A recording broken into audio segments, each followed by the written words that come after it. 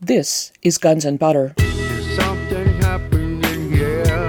Yeah. What it is ain't exactly clear.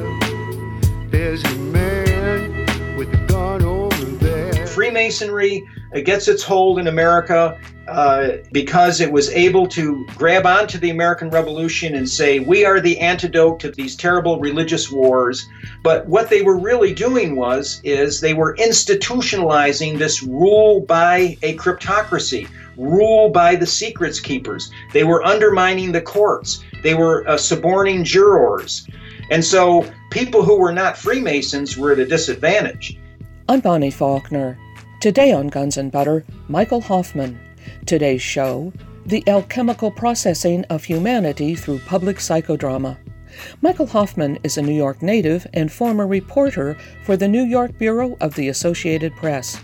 He studied under Fayez Abu Jabir at the State University of New York at Oswego.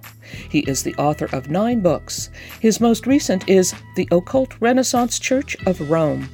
Today we discuss his book, Secret Societies and Psychological Warfare, published in April 2001, that focuses on the revelation of the method, or the doctrine of making manifest all that is hidden, the occult cryptocracy, Freemasonry, synchronicity, and advanced mind control. Michael Hoffman, welcome. Thank you, Bonnie. It's good to be here. I've just read your incredible book, Secret Societies and Psychological Warfare. In the chapter Episodic Revelation and the Lone Nut Syndrome is an excerpt from your book that I first read in another book that strongly resonated with me. You write, quote, "The following is a statement which comes from within the British intelligence wing of the cryptocracy. Quote, this demonstrates one of our simpler methods. Realizing that our activities will sooner or later come to light, we structure our activities so that as conspiracy researchers unravel them, they will release information into the public consciousness in such a way that it mirrors our initiatory procedure. In this way, the more we are investigated, the more masses of people are psychologically processed by the very people who seek to expose us. The meme that constitutes our essential structure is then successfully mimicked within the consciousness of those who investigate us. Success can then be measured precisely to the extent that our work is exposed." When I read that, I thought, yes, that's it. I had never read such a potent description of what is going on. We could certainly spend the hour discussing this one paragraph. Where did you come across this description of what you term the method? The revelation of the method actually comes from my mentor, James Shelby Downard. I met him in St. Petersburg, Florida in the mid-1970s, and he was a very unusual man. He walked the razor edge between genius and eccentricity, but he had a mind where he was able to see and detect patterns. And also he had a historian's mind in terms of the research that he did. And he was the one that set me on this path of the revelation of the method. He also called it must be, or the making manifest of all that is hidden. And in the sense that in the very last days, not necessarily the last days of the planet or some eschatology like that, but in the last days of this grand conspiracy, which he centered and I center also in Great Britain as a initial starting point for it. And there are many other starting points, but that's perhaps the major one. What was set in motion in terms of what we saw with the first atomic bomb blast, the creation and destruction of primordial matter at the Trinity site on the 33rd degree of north parallel latitude in New Mexico, and then the assassination of Kennedy, the killing of the King right in 1963, close to the 33rd degree of north parallel latitude. And then Mr. Downard added to that the revelation of the method, that the way that the system would deal with this is by first suppressing it and then letting its own critics and investigators of the phenomenon be the ones who actually emblazoned and embellished their own invulnerability, as they're very much concerned about projecting a sense that they are virtuoso criminal masterminds, which indeed they are, but they're actually invested in having that set forth because it demoralizes people and it encourages a great deal of the apathy and abulia or lack of will that we're seeing in the people today. And what do you mean by the term cryptocracy? That was Walter Bauer came up with that, Operation Mind Control, a seminal book, also from the 1970s, I believe. And the cryptocracy would be ruled by secrets. But of course, as they approach this terminal phase, having accomplished so many of their objectives, there's less and less a reliance on keeping secrets. Now, of course, some secrets have to be kept in the short term, but Mr. Downer talked about the cryonic process of freeze and thaw, so that initially there are secrets kept. For example, if you look at the Las Vegas shooting massacre in the fall of 2017, you see the lone nut meme that was put forth there. The U.S. media reported the next day, October 2nd, quote, police believe Paddock act alone in executing the deadliest mass shooting in modern history. Well, I'm a former reporter for the Associated Press, and that rubs my journalistic instincts wrong when I see that less than a day after the atrocity, when a thorough investigation should have just begun, police were establishing the grounds for a lone nut meme that Paddock acted alone and he certainly had no support. Although that was, even though that was implanted in the minds, less than 24 hours later, Las Vegas Sheriff Lombardo shattered it like a broken mirror, saying that he couldn't actually countenance the idea that such a extensive massacre was the work of one man. So that was telescoping the whole process into a much shorter scenario than what we saw with David Berkowitz, for example, who again repeating this pattern where they arrested the so-called Son of Sam killer in 1977 in New York City, declared him to be the lone nut who was responsible immediately after his arrest, again, when the investigation should have begun in earnest. And then later on, Maury Terry and others wrote big books about the extensive connections that David Berkowitz had, and that there was no way he could have done all of those heinous murders, in the same way that Ted Kaczynski, who has been a very willing scapegoat in the process of labeling him a lone nut, and there's no way that he was solely the only Unabomber or university and airline bomber. So we see these patterns, and it's a case of taking them step by step and understanding the ultimate design here, which is the processing of humanity. You write that, quote, the occult cryptocracy processes the group mind of the masses mainly through psychodrama. What is an example of this psychodrama? Well, if you're a Roman Catholic who lived long enough, then you know something as the Tridentine Latin Mass, which was derogated in 1969 by Pope Paul VI. Prior to that, it was the main ritual of Catholic worshipers. And in there, you're watching a psychodrama, which I'm not suggesting is malignant, but it is one of the most, Joseph Campbell called it one of the most fantastic ritual enactments in Western civilization. And if you watch it, every gesture of the priest, whether it's his fingers, his hands, his movements, are all orchestrated, and they all have meaning and significance. And so for older Catholics who have been percipients at that from their childhood onward, I think there's a greater understanding and acceptance of what you mean by psychodrama, because what the church did with the Tridentine Latin Mass was it was able to imprint on the minds of the percipients a tremendous sense of awe and reverence for what was being enacted on that altar, apart from the truth or falsity of the dogma behind it.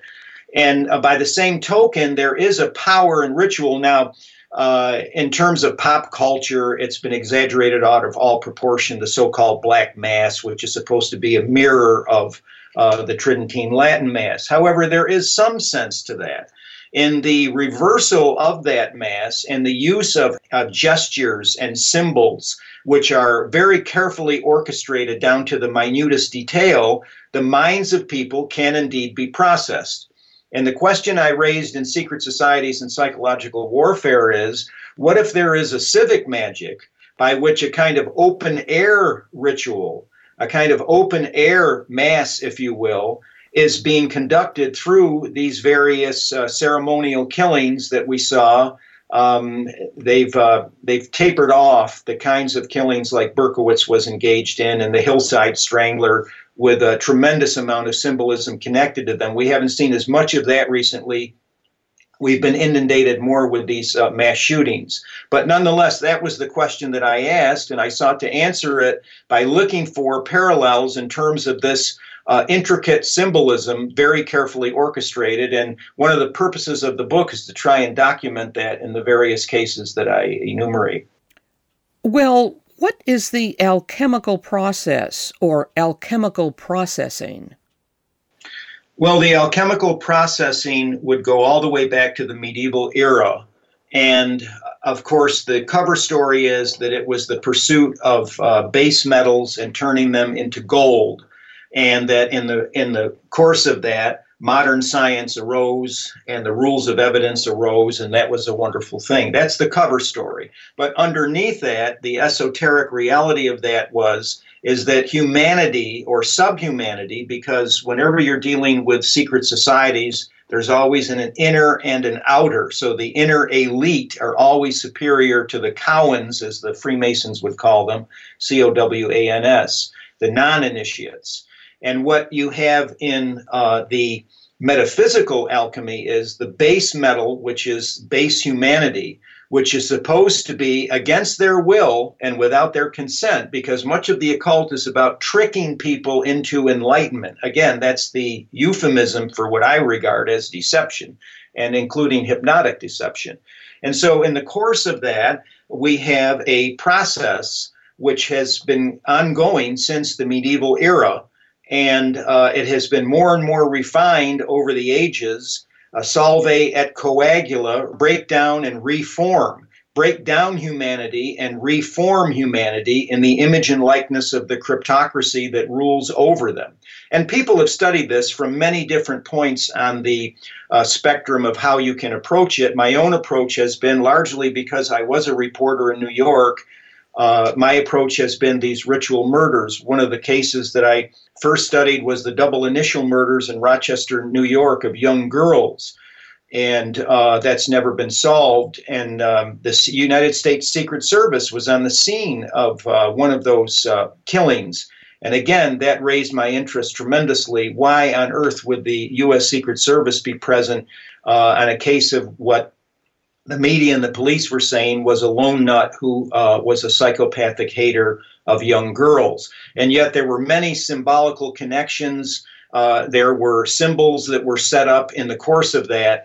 And again, in my own mind, it seemed to me that that was a kind of process. And so that's where my investigation has begun in terms of the alchemical processing of humanity.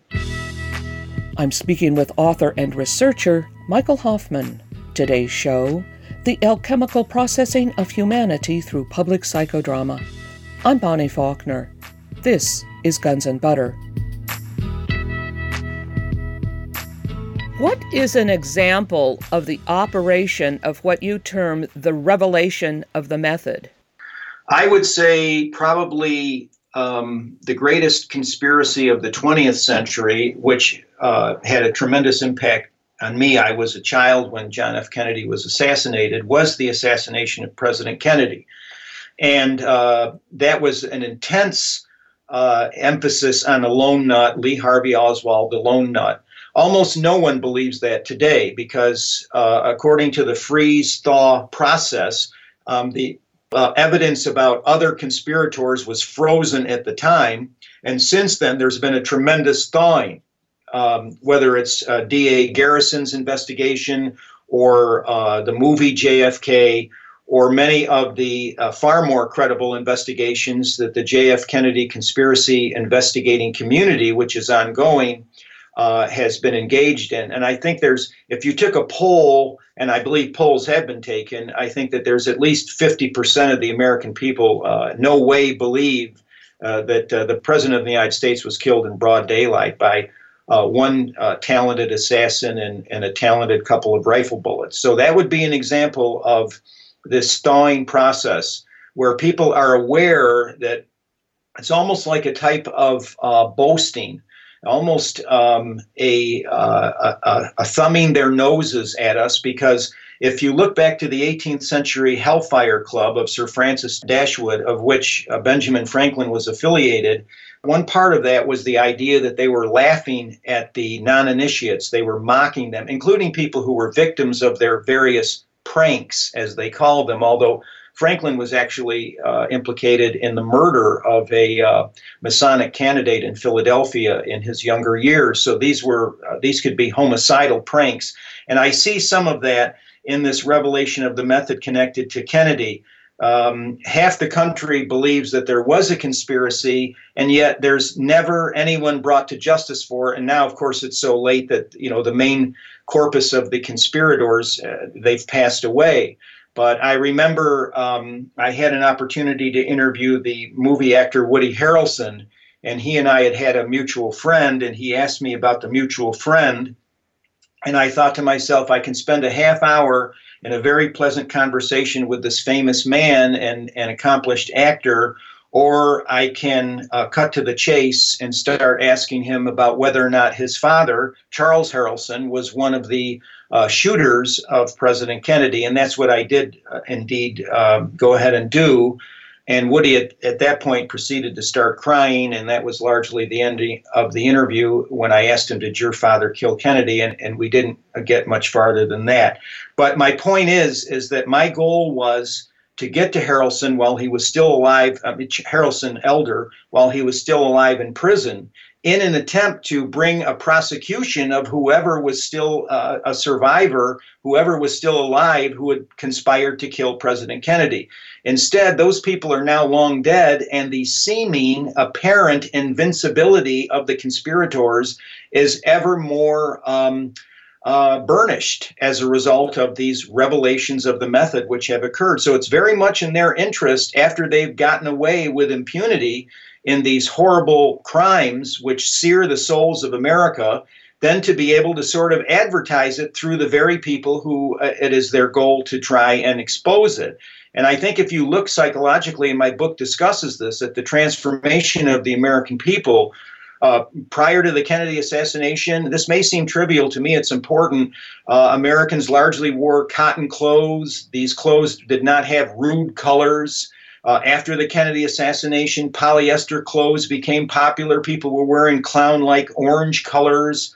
It was in February, I believe, in 1964, the Beatles came along saying they wanted to hold your hand as a sense of healing America. And yet you look at John Lennon's strange death in New York City, where he showed up with leaves in his clothing when he was taken to the hospital. I believe that's also in my book, as a sense of a vegetative sacrifice, which I go into more in The Killing of the King. Right, you'll recall in Apocalypse Now, Francis Ford Coppola's film about Vietnam, toward the end, when the protagonist goes in front of Colonel Kurtz, he sees the golden bow of Sir James Frazer, the book, the series of books, and it's The Killing of the King, right, which is shown. In other words, Brando's character, Colonel Kurtz, is going to be sacrificed as a king.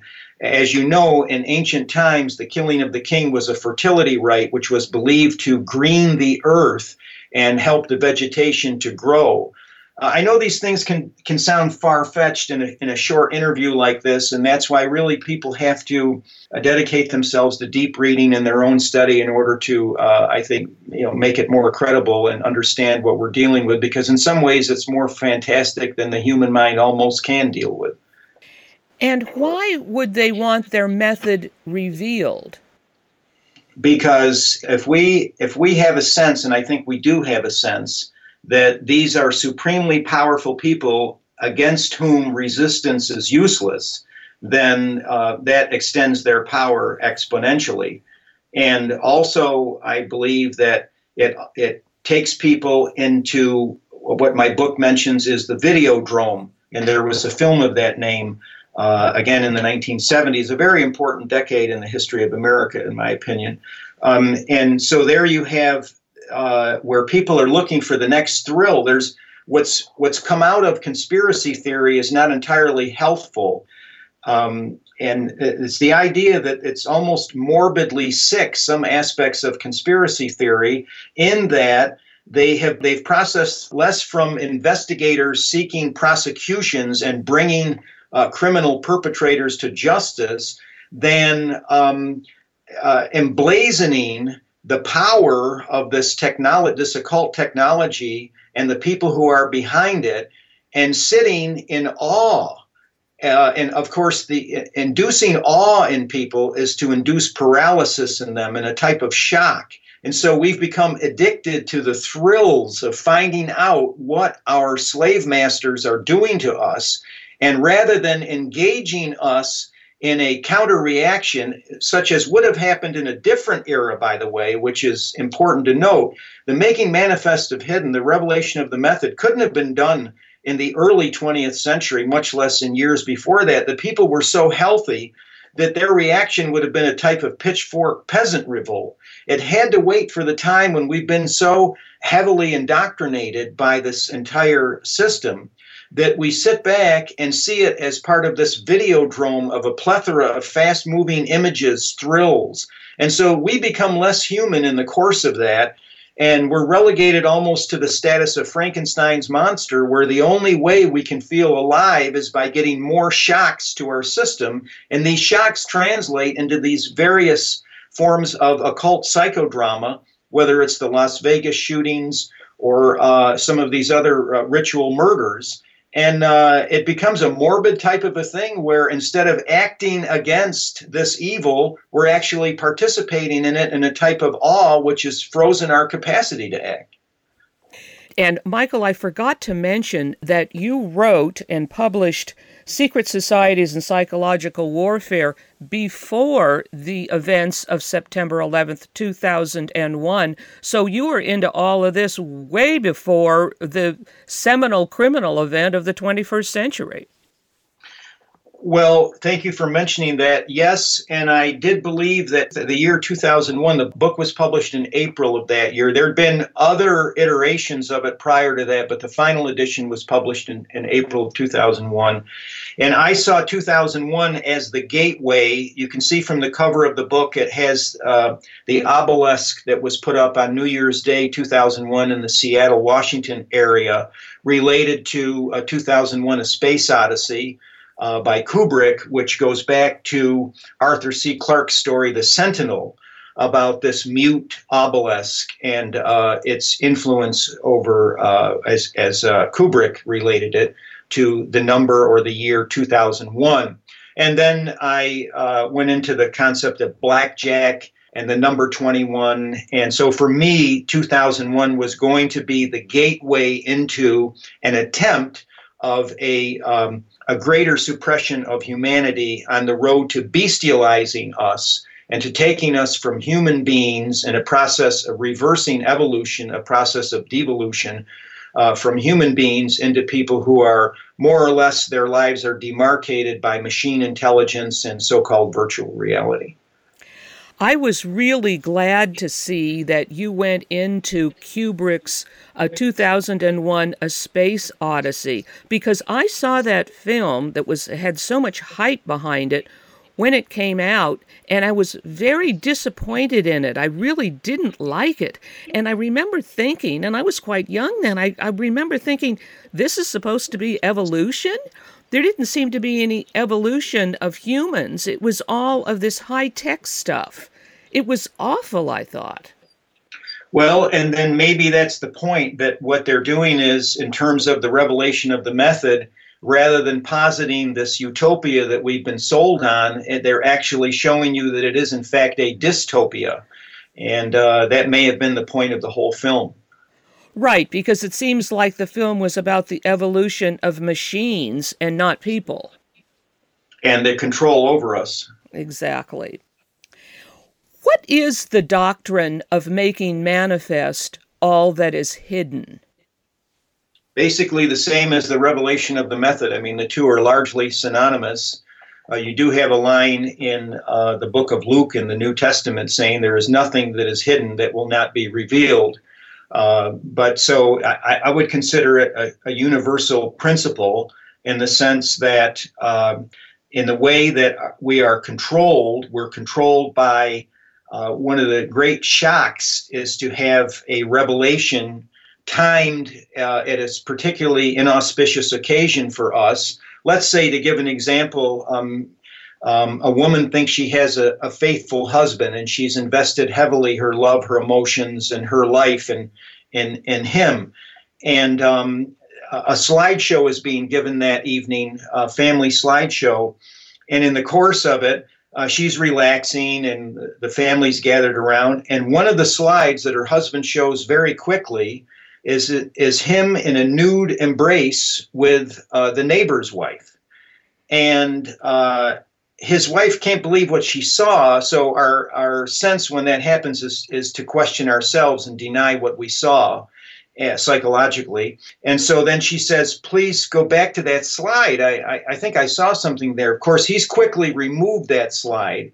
And now all she has is a vague hint that her husband was embracing another woman in a sexual situation, and that's a tremendous violation of her marriage. Now, she can't be certain of that because he denies it the whole time, and yet her own eyes actually saw it for a half a second or a second. I would say that that's probably a good working example of the making manifest of all that is hidden in terms of the psychological impact on us. The sense of destabilization, uncertainty, and paranoia which it inculcates. Now, we can also take a more benign example of the making manifest of all that is hidden. We can say, for example, in the Wall Street Journal this week, we're speaking in January here, and right on the front page it talks about how a group that was supposedly aligned with Iran fired a few mortars into the U.S.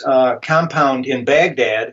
And John Bolton was ready to launch a military strike against Iran as a result of that. Now, that type of revelation of the method works against them, that making manifest of all that is hidden. And we see it quite often whether we can expose Richard Nixon or the crimes of Bill Clinton in Serbia or the crimes of George W. Bush in Iraq and Afghanistan. Certainly not all revelations are malign, and not all manifestations of secrecy that are brought into the light are malignant. They're quite often very helpful. But when they're done in the way that I gave in terms of this analogy of the slideshow, then you can see the impact when it's done in that sinister type of setting and circumstances.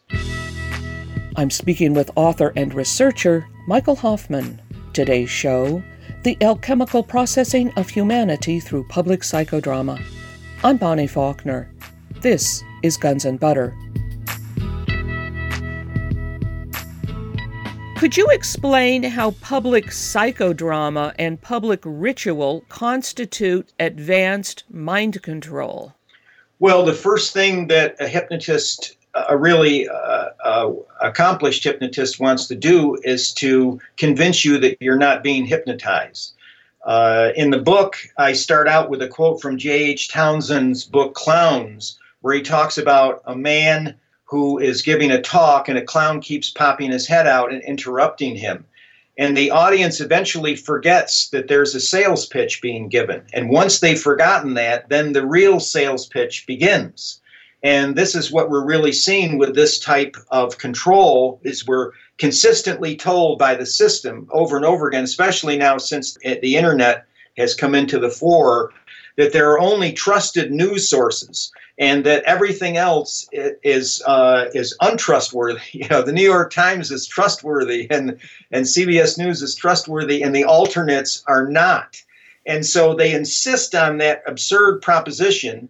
And by doing so, it creates a tension between one type of reality, the official reality that they promulgate, and then those of us who are in the alternate media, which you certainly are, Bonnie, with your show here.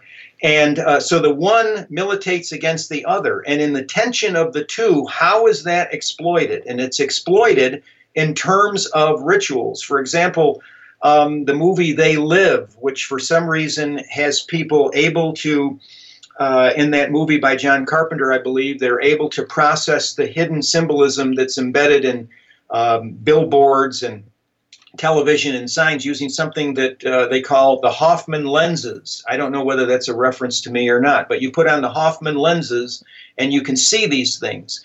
And on the campuses of colleges in America, he's now largely forgotten, but in the 1970s, a man with the interesting name Wilson Bryan Key, Key, he seemed to have a key to America's subliminal advertising, because I was at one of the colleges in upstate New York where he visited with his slideshow, and he showed us embedded in the whiskey ads and the food ads and the glossy magazines these hidden pictures and symbolism, whether it was skulls or sexual genitalia or what have you. And he did a very good job of documenting this hidden control. Well, that's now become a cliche. People can say, well, that's old hat. But I think the problem in seeing that as cliched, and the idea that we're now too adult and too mature to even worry about that, is that the control process is still in effect. We've done very little to enact legislation or some other type of vigilance in terms of it's illegal to manipulate people without their consent in terms of these subliminals. And so the fact that we are processed beyond that and sort of subliminally told that if we're really hip, we'll just laugh at things like that. In fact, some people want to submit to their own processing. I mean, out in the Bay Area of California, you have the singularity movement, which is looking forward to the rule of the world by machine intelligence, by so-called AI. So people, it seems to me, are more and more willing to submit to this kind of thraldom rather to resist it. And the byproduct of that is this enormous ritual presence that we've had in these various ways. What is Freemasonry, and where did it come from? Well, I would say I wrote a book called The Occult Renaissance Church of Rome, and I would say that much of what we understand about the left-right dichotomy, which is only a product of the 1789 French National Assembly, it's no older than that, but the idea that there was this group of freedom fighters on the left, and they were opposing the uptight, stultifying church on the right, I think that's a cartoon of an actual reality, which we can go back to the Abbey of Thelema, Francois Rabelais' story of this philosophical utopia. And yet, when you look underneath what Thelema represents, it represents a kind of counter-church with rules that are even more tyrannical than the mainstream Christian church that it was established to undercut. And so coming out of, just very briefly, coming out of the Neoplatonic Hermetic world of Florentine Italy in the middle of the 15th century, as this began to enter the Catholic Church, even though I'm well aware that the official story is the church at this time and for centuries following was wholly reactionary and right-wing and so forth. That's not actually the truth.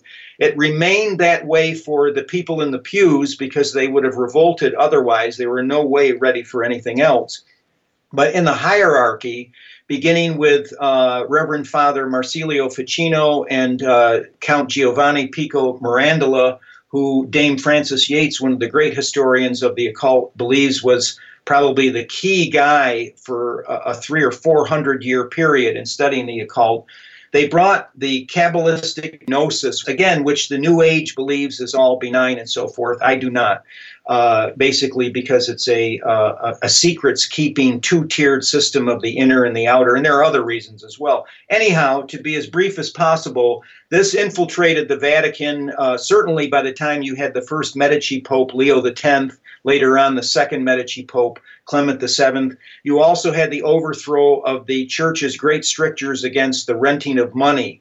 And if you do not forbid interest on money, you will inevitably be ruled by the money power. So all of these things conspired together to create a kind of Western secret society gnosis, which was propelled out of the highest echelons of Rome, and then it found fertile ground in Great Britain. Now we can say, well, Britain was Protestant and Rome was Catholic, and these are two opposites. Well, there's such a thing as symbiosis, and there's also such a thing as anomalous data which we need to account for. One of them, for example, is that when Henry VIII's divorce case came up, his ambassadors were in Rome talking to rabbis and proto-Protestants about how to get out of that marriage. So there is a symbiotic impact here. Okay, so Freemasonry, we're told, came up out of the 18th century in Great Britain. It was founded in that era, and it was completely inimical to Catholicism. What I would actually say is that if you take a look at General Motors and Ford, they were both rivals and to a certain degree enemies, but they were both promoting the automobile in America. And the same thing was true of the Western Secret Society as it was taking hold in Europe. The Catholic Church and the Protestant Church, or the Protestant occult church, which began to arise with Queen Elizabeth I, they were rivals, but they were promoting the same model of secret society governance. And so the Freemasons, understandably, had a magnetic attraction to good people. I believe Thomas Jefferson and George Washington were fundamentally good. I know that they had a sort of invincible ignorance about what they were doing with black slaves and so forth, but I still believe that they were essentially good. I don't think we can necessarily judge people from the 21st century, entirely. But anyhow, I digress. So Jefferson, Washington, the Adamses in New England, Freemasonry offered a completely refreshing view of the world in the advertising slogan that it put out, that it was above ideology, that it was above religion. And the men of the American Enlightenment, like Jefferson, had watched in horror as Protestants and Catholics slaughtered each other in these wars of religion throughout the 16th and 17th centuries, with an enormous loss of innocent life. And they swore that in the New World that would not be allowed. And Freemasonry seemed to them to be, even though, for example, Jefferson never joined the Masons, but Freemasonry seemed to be the vehicle by which America could rise above that horrible old world formula. And I relate it roughly, it's not an exact analogy, but I relate it to sort of the hippie movement in the 1960s and 70s, people refreshingly breaking the bounds of what had seemed to be a stultifying way of life in America. And then we begin to see what happened with the hippie movement in terms of the drugs and so forth. But there was a reaction to Freemasonry because, first of all, the much maligned Puritans, and I don't want to debate the virtues or lack thereof here, but one thing good about the Puritans was they had a tremendous animus against secret societies. And Puritanism per se, long after the Calvinist doctrine had been abandoned, was still in force as a kind of cultural artifact in the people, the founding English people of America. So there was a resistance to Freemasonry on the part of those puritanical type people. And also, as I say, Jefferson, especially in old age, when you read his correspondence with John Adams, and some of his skepticism towards the occult is there, certainly. But anyhow, Freemasonry gets its hold in America, and because it was able to grab onto the American Revolution and say, we are the antidote to these terrible religious wars. But what they were really doing is they were institutionalizing this rule by a cryptocracy, rule by the secrets keepers. They were undermining the courts. They were suborning jurors.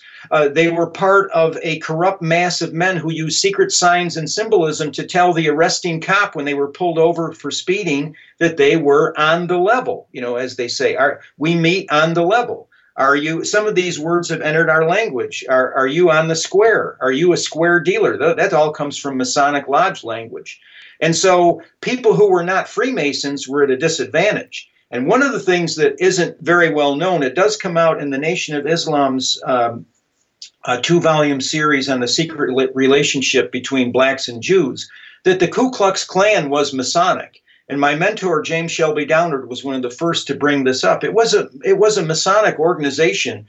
And so a lot of the depredations against black people in the South were Masonic. And yet Freemasonry advertises itself as being the opposite of that, an enlightened organization. But President John F. Kennedy was thoroughly opposed to secret societies.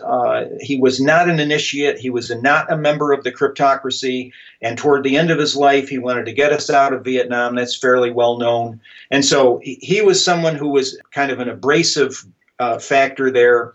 And then when you had William Morgan in 1826, he published his book, The 3 Degrees of Freemasonry, violated the oath of secrecy, which is very solemn. The 9th degree of Scottish Rite Freemasonry shows the man who violates the oath of secrecy being beheaded. It's dedicated to revenge, officially against the murderers of Hiram, the architect of the Temple of Solomon. But actually what's being conveyed is this is what happens to informants.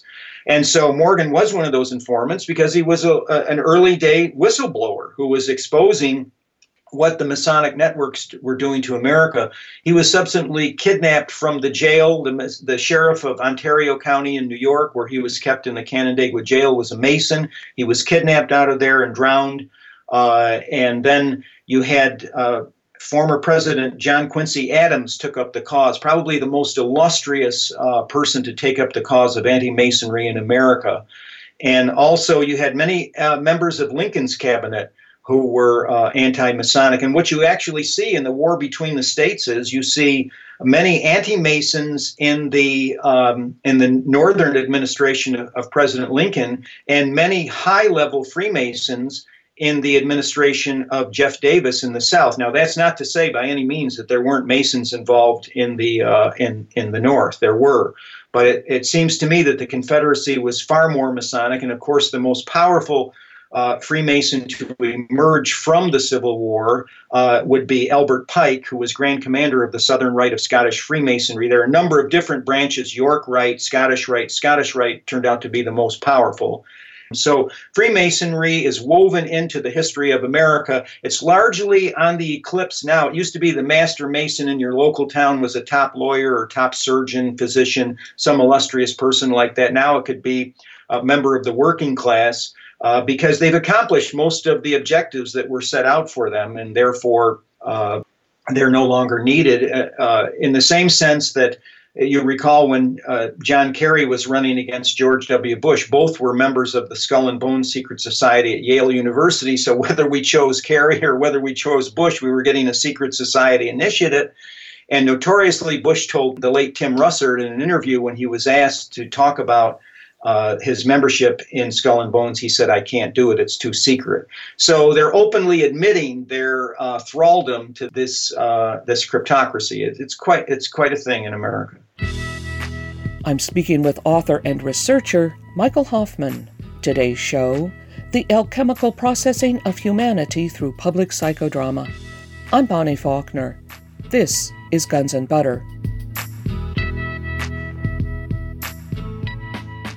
Well, in your description of Freemasonry, it sounds like there was a positive element to it, but then it degenerated and became more of a negative influence. Now, you've just said that Freemasonry is basically on the wane because they pretty much accomplished all of their objectives. What were their objectives?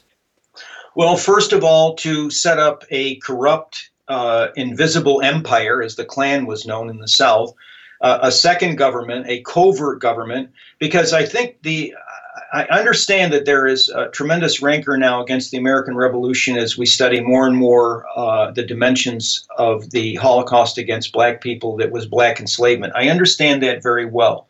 However, I'm not willing to completely nullify what the U.S. Constitution, which when it was reformed after the Civil War, and the kind of liberty that it generated even long before the Civil War, especially for the yeomanry of America, who did not suffer the aristocratic depredations that they had in Great Britain, which was kind of a Holocaust against the yeomanry of England, which is a separate topic for another time.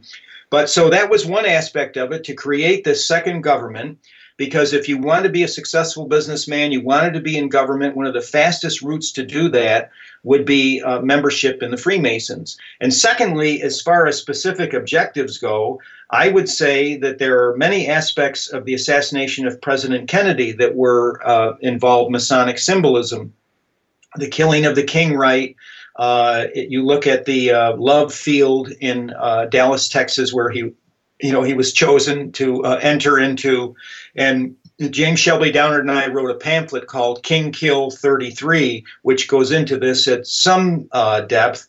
But so anyhow, whether it's the assassination of President Kennedy or what was done to Martin Luther King, the Black King, if you will, in Memphis, and notice again, this Little Egypt area that was imposed on the map of the United States, Mr. Downard was very concerned with what he called mystical toponymy and how, for example, in atomic physics, the dictum that time relations among events are assumed to be first constituted by the specific physical relations obtaining between them. So, in other words, what you can do is, according to the occult, because I articulate these things, it doesn't mean that I believe them. I'm giving you their script, that events that take place along the same median, okay, let's talk about the parallels of latitude. I mentioned earlier in the broadcast the 33rd degree of north parallel latitude. These were laid out by Sir Christopher Wren from the Royal Naval Observatory at Greenwich, England. Of course, if we don't say Greenwich so fast and we slow it down, Greenwich, we might get the idea of what they were trying to do in this concept of greening of the earth from Greenwich or Greenwich, England. And so if you look at the killing of the Black King in Memphis, Memphis was, of course, a principal city of Pharaonic Egypt. Abraham Lincoln had some of his key debates against Stephen Douglas in the Little Egypt area of Illinois, in Cairo, they pronounce it Cairo in that area. And in the minds of the Freemasons, the Mississippi was the Nile River. And much of Freemasonry, of course, being based on Egyptian paganism and on the Kabbalah, identifies very strongly with Egypt. After all, the symbol of the United States, the Great Seal, is the incomplete pyramid. And so I believe that Martin Luther King was ritually killed in fulfillment of that process. So yes, I once wrote a column for Fortean Times magazine called America Mystica, and in many ways the history of America is almost synonymous with the history of these mystical organizations. Well, now the cryptocracy presently, would you say, is still in full force? Absolutely, more so than ever.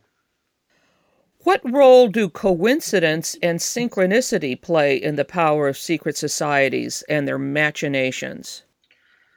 So Mr. Downard believed that the human mind was fantastically more powerful than we understand it to be, and that there is an ability of this group mind that I talked about earlier to either generate coincidences or to kind of surf coincidence in such a way, especially if they're being directed in some type of manner, because the group mind, think of all those 100 million people watching a Super Bowl game.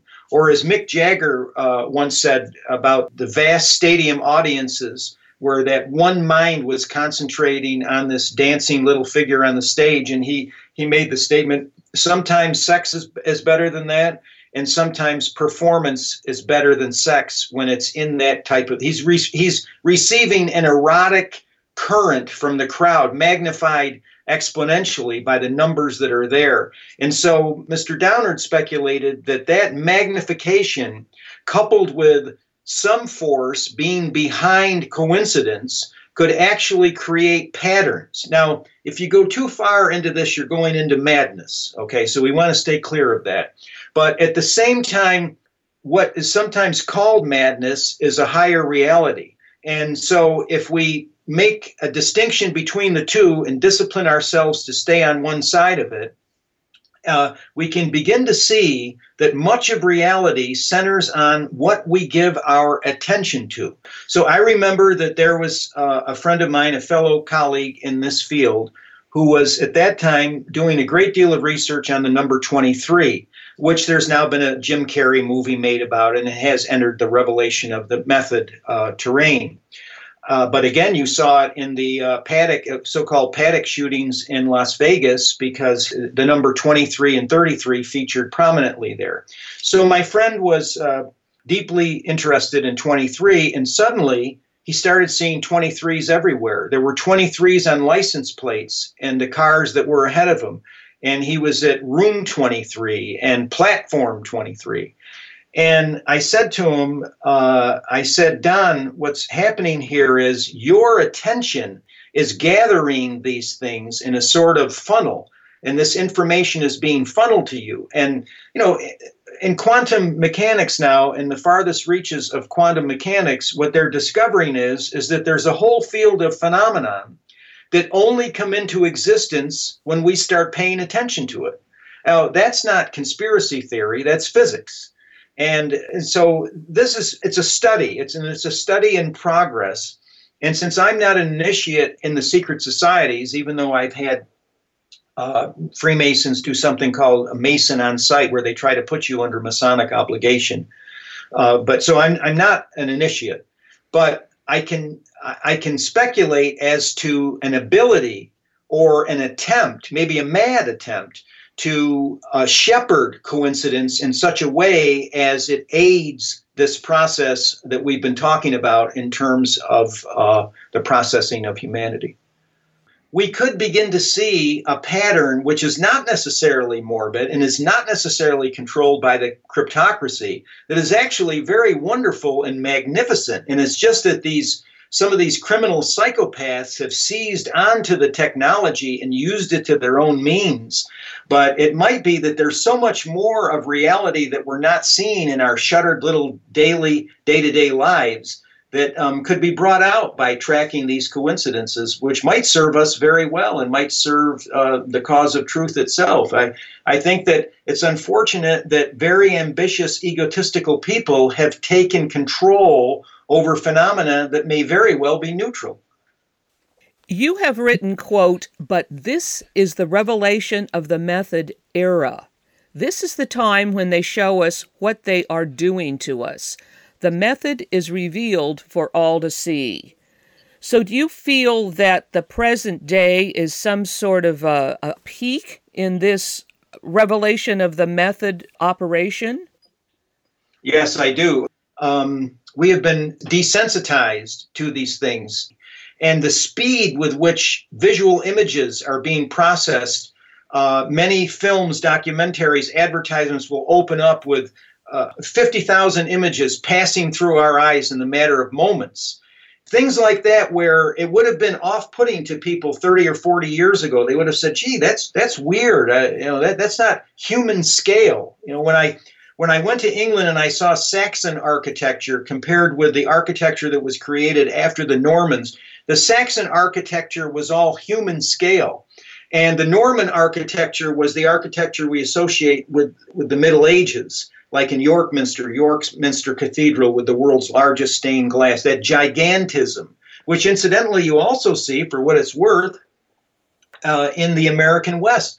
If you're in the East, you're in the Appalachian Mountains. I realize this is a process of erosion over many thousands of years, but you're in Appalachia and there's a more human scale to the toponymy. If you're in the American West, there's this sense of gigantism. The natural monuments of the landscape are huge, and man and woman are shrunk in proportion to that. That's something that Mr. Downard wanted to study and wanted, because he was fascinated by why was New Mexico, the so-called land of enchantment, that's the slogan of the place.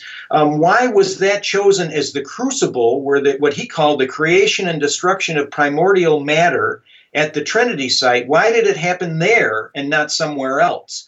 And so that created a larger study. Again, in this wondrous, Mr. Downard had the wondrous ability to enlarge our perspective on what forces are at work here, apart from who's carrying the gun and who drove the getaway car. We really have to expand how we look at these things.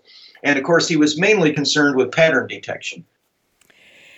And finally, you write that it is the subconscious that is being addressed in occult ritual. Could you explain what you mean by the group mind or the dreaming mind? And you've already talked a little bit about that. How does the group mind get imprinted? Well, they're going right over our rational speaking mind, and this is what a hypnotist does as well with hypnotic cues. And I recommend that people make a study of hypnotism, the history of hypnotism and its methodology, along with, I'll add parenthetically, the methodology of high-end advertising. These are expert at the manipulation of the mind. And so the dreaming mind, the subconscious mind, the mind that is active while we're asleep, is basically always there. It's always on. We turn off our rational mind when we sleep. We never turn off our subconscious.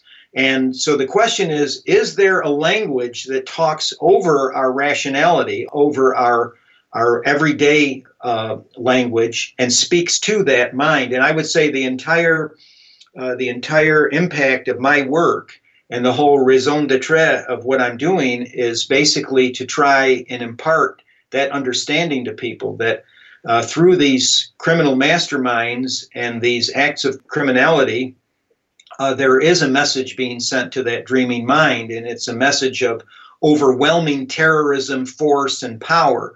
Surrender to us. There is no alternative. And that message is imparted by means of words of power, known as twilight language. In Freemasonry, there's a mythical character called Dr. Syntax.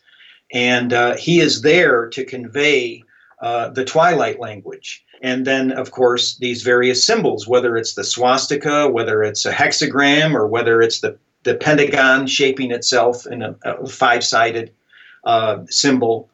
And so the entire cumulative effect of this, it becomes a type of language which can be shaped, or at least people believe that it can be shaped. But my question is, if this is all phantasmagoria and it's just more or less a foray into psychopathology, why then have, and I'm specifically concerned about people in the West and not as familiar as, say, as what's going on in China or India or the Middle East, but in the West, why have people deteriorated to the extent that they have? And so, for example, when I see the Yellow Vest movement erupting in France, I have to smile because I don't know every aspect of it. I certainly don't endorse every aspect of it, but I see that they are willing to, it's seemingly so far, until maybe it's captured, to be somewhat of a little bit of an anti-occult movement.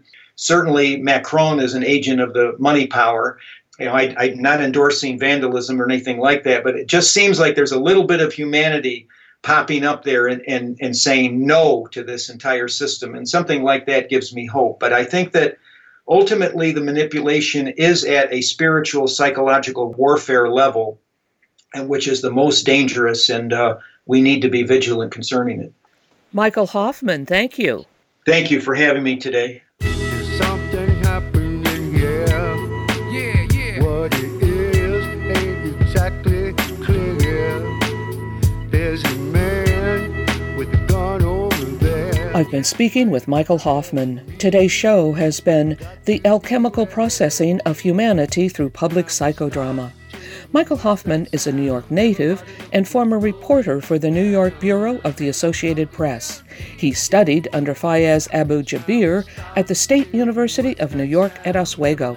He is the author of 9 books, including Secret Societies and Psychological Warfare. His most recent is The Occult Renaissance Church of Rome. Michael Hoffman's books are available through his website at revisionisthistory.org and from Amazon.com. Guns and Butter is produced by Bonnie Faulkner, Yaramako, and Tony Rango. Visit us at gunsandbutter.org to listen to past programs, comment on shows, or join our email list to receive our newsletter that includes recent shows and updates. Email us at faulkner@gunsandbutter.org. Follow us on Twitter at GNB Radio.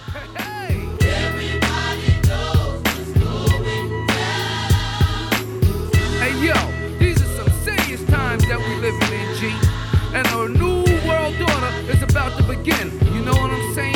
Now the question is, are you ready for the real revolution, which is the evolution of the mind? If you seek, then you shall find that we all come from the divine. You dig what I'm saying?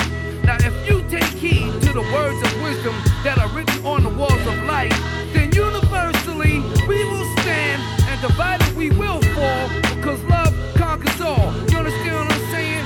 This is a call for all you sleeping souls. Wake up and take sniper trying to steal your life. You know what I'm saying? Look what's inside yourself for peace. Give thanks, live life, and release. You dig me?